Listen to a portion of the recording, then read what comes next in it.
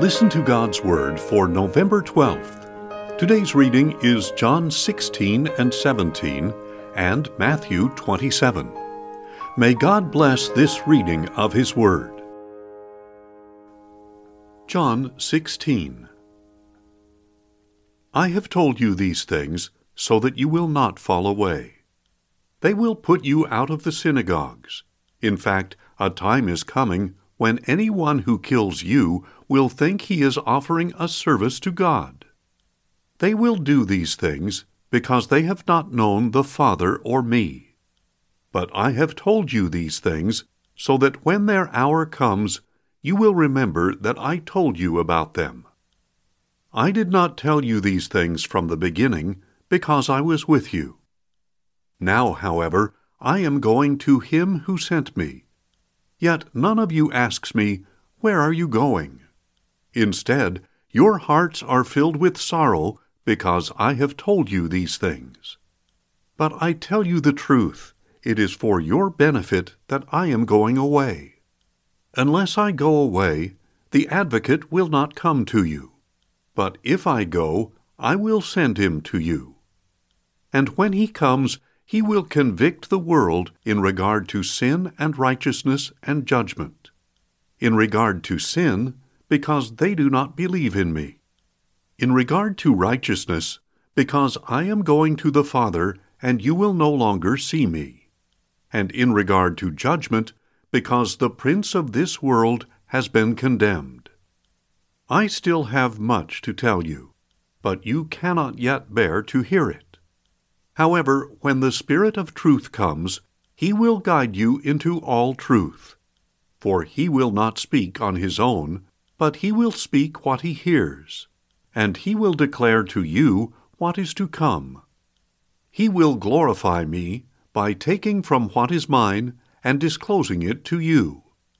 Everything that belongs to the Father is mine. That is why I said that the Spirit will take from what is mine and disclose it to you. In a little while you will see me no more, and then after a little while you will see me. Then some of His disciples asked one another, "Why is He telling us, 'In a little while you will not see me,' and then after a little while you will see me, and 'Because I am going to the Father'?" They kept asking, "Why is He saying, 'a little while'? We do not understand what He is saying." Aware that they wanted to question Him, Jesus said to them, "Are you asking one another why I said, 'In a little while you will not see me,' and then after a little while you will see me? Truly, truly, I tell you, you will weep and wail while the world rejoices. You will grieve, but your grief will turn to joy. A woman has pain in childbirth because her time has come. But when she brings forth her child, she forgets her anguish because of her joy that a child has been born into the world. So also you have sorrow now. But I will see you again, and your hearts will rejoice, and no one will take away your joy.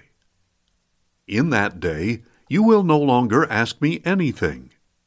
Truly, truly, I tell you, whatever you ask the Father in my name, He will give you. Until now, you have not asked for anything in my name. Ask, and you will receive, so that your joy may be complete.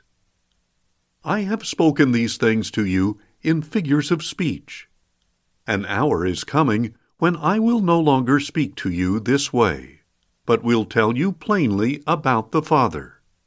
In that day you will ask in my name. I am not saying that I will ask the Father on your behalf, for the Father Himself loves you, because you have loved me, and have believed that I came from God. I came from the Father and entered the world. In turn, I will leave the world and go to the Father."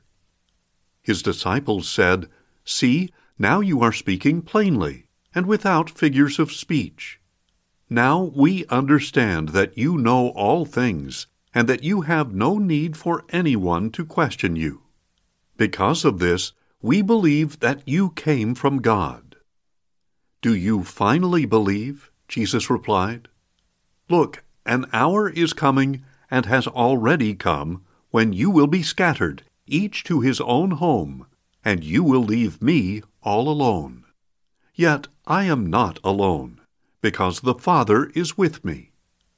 I have told you these things so that in me you may have peace. In the world you will have tribulation, but take courage. I have overcome the world." John 17. When Jesus had spoken these things, he lifted up his eyes to heaven and said, "Father, the hour has come. Glorify your Son, that your Son may glorify you.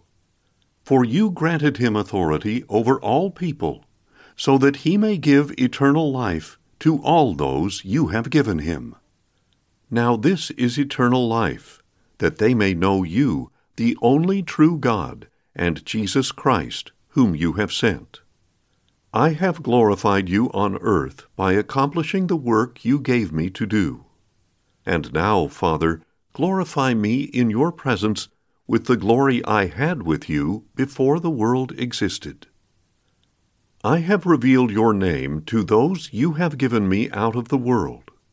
They were yours, you gave them to me, and they have kept your word. Now they know that everything you have given me comes from you. For I have given them the words you gave me, and they have received them.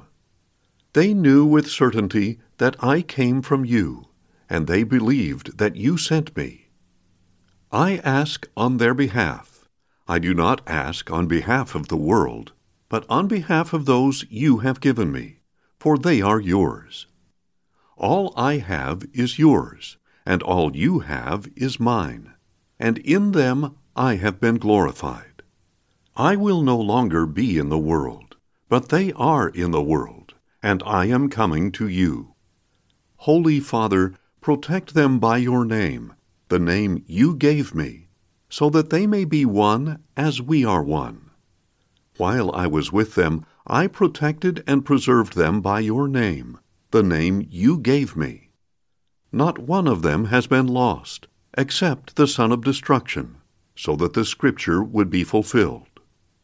But now I am coming to you, and I am saying these things while I am in the world, so that they may have my joy fulfilled within them. I have given them your word, and the world has hated them. For they are not of the world, just as I am not of the world. I am not asking that you take them out of the world, but that you keep them from the evil one. They are not of the world, just as I am not of the world. Sanctify them by the truth. Your word is truth. As you sent me into the world, I have also sent them into the world. For them I sanctify myself, so that they too may be sanctified by the truth. I am not asking on behalf of them alone, but also on behalf of those who will believe in me through their message, that all of them may be one, as you, Father, are in me, and I am in you. May they also be in us, so that the world may believe that you sent me. I have given them the glory you gave me, so that they may be one as we are one, I in them and you in me, that they may be perfectly united, so that the world may know that you sent me and have loved them just as you have loved me. Father, I want those you have given me to be with me where I am, that they may see the glory you gave me, because you loved me before the foundation of the world. Righteous Father, although the world has not known you, I know you, and they know that you sent me. And I have made your name known to them, and will continue to make it known, so that the love you have for me may be in them, and I in them. Matthew 27. When morning came, all the chief priests and elders of the people conspired against Jesus to put him to death. They bound him, led him away, and handed him over to Pilate, the governor. When Judas, who had betrayed him, saw that Jesus was condemned, he was filled with remorse, and returned the 30 pieces of silver to the chief priests and elders. "I have sinned by betraying innocent blood," he said. "What is that to us?" they replied. "You bear the responsibility." So Judas threw the silver into the temple and left. Then he went away and hanged himself. The chief priests picked up the pieces of silver and said, "It is unlawful to put this into the treasury, since it is blood money." After conferring together, they used the money to buy the potter's field as a burial place for foreigners. That is why it has been called the Field of Blood to this day. Then what was spoken through Jeremiah the prophet was fulfilled. They took the 30 pieces of silver, the price set on him by the people of Israel, and they gave them for the potter's field, as the Lord had commanded me.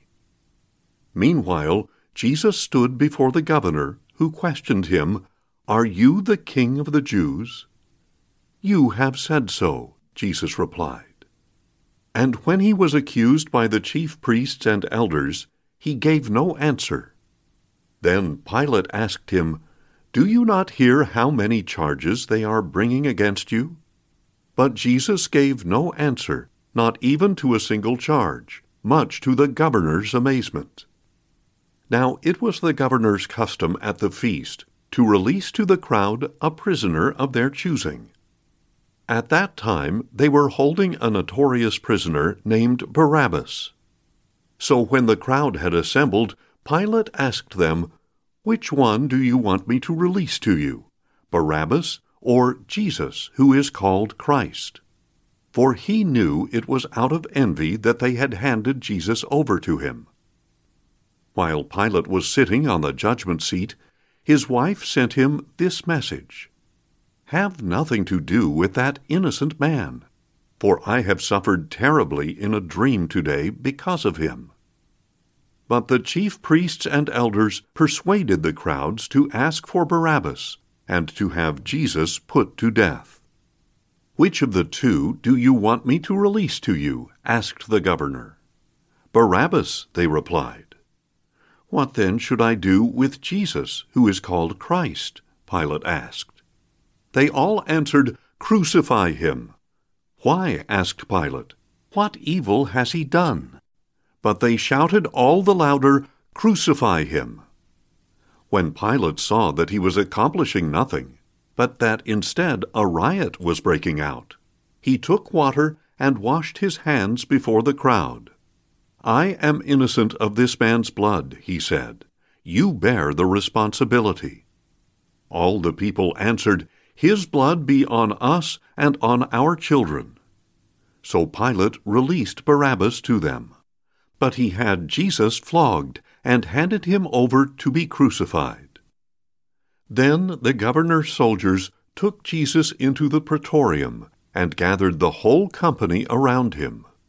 They stripped him and put a scarlet robe on him, and they twisted together a crown of thorns and set it on his head. They put a staff in his right hand and knelt down before him to mock him, saying, "Hail, King of the Jews!" Then they spit on him and took the staff and struck him on the head repeatedly. After they had mocked him, they removed the robe and put his own clothes back on him. Then they led him away to crucify him. Along the way, they found a man from Cyrene named Simon, and they forced him to carry the cross of Jesus. And when they came to a place called Golgotha, which means the place of the skull, they offered him wine to drink mixed with gall, but after tasting it, he refused to drink it. When they had crucified him, they divided up his garments by casting lots, and sitting down, they kept watch over him there. Above his head they posted the written charge against him, "This is Jesus, the King of the Jews." 2 robbers were crucified with him, one on his right hand and the other on his left. And those who passed by heaped abuse on him, shaking their heads and saying, "You who are going to destroy the temple and rebuild it in 3 days, save yourself. If you are the Son of God, come down from the cross." In the same way, the chief priests, scribes, and elders mocked him, saying, "He saved others, but he cannot save himself. He is the King of Israel. Let him come down now from the cross, and we will believe in him. He trusts in God. Let God deliver him now if he wants him. For he said, 'I am the Son of God.'" In the same way, even the robbers who were crucified with him berated him. From the 6th hour until the 9th hour, darkness came over all the land. About the 9th hour, Jesus cried out in a loud voice, "Eli, Eli, lema sabachthani," which means, my God, why have you forsaken me?" When some of those standing there heard this, they said, "He is calling Elijah." One of them quickly ran and brought a sponge. He filled it with sour wine, put it on a reed, and held it up for Jesus to drink. But the others said, "Leave him alone. Let us see if Elijah comes to save him." When Jesus had cried out again in a loud voice, he yielded up his spirit. At that moment the veil of the temple was torn in two from top to bottom. The earth quaked, and the rocks were split. The tombs broke open, and the bodies of many saints who had fallen asleep were raised. After Jesus' resurrection, when they had come out of the tombs, they entered the holy city and appeared to many people. When the centurion and those with him who were guarding Jesus saw the earthquake and all that had happened, they were terrified and said, "Truly, this was the Son of God." And many women were there, watching from a distance. They had followed Jesus from Galilee to minister to him. Among them were Mary Magdalene, Mary, the mother of James and Joseph, and the mother of Zebedee's sons. When it was evening, there came a rich man from Arimathea named Joseph, who himself was a disciple of Jesus. He went to Pilate to ask for the body of Jesus, and Pilate ordered that it be given to him. So Joseph took the body, wrapped it in a clean linen cloth, and placed it in his own new tomb that he had cut into the rock. Then he rolled a great stone across the entrance to the tomb and went away. Mary Magdalene and the other Mary were sitting there opposite the tomb. The next day, the one after Preparation Day, the chief priests and Pharisees assembled before Pilate. "Sir," they said, "we remember that while he was alive, that deceiver said, 'After 3 days I will rise again.' So give the order that the tomb be secured until the 3rd day. Otherwise, his disciples may come and steal him away, and tell the people he has risen from the dead. And this last deception would be worse than the first." "You have a guard," Pilate said. "Go, make the tomb as secure as you know how." So they went and secured the tomb by sealing the stone and posting the guard. Thanks for listening, and join us tomorrow as we listen to God's Word. Questions or comments? Email us at info@listentogodsword.org.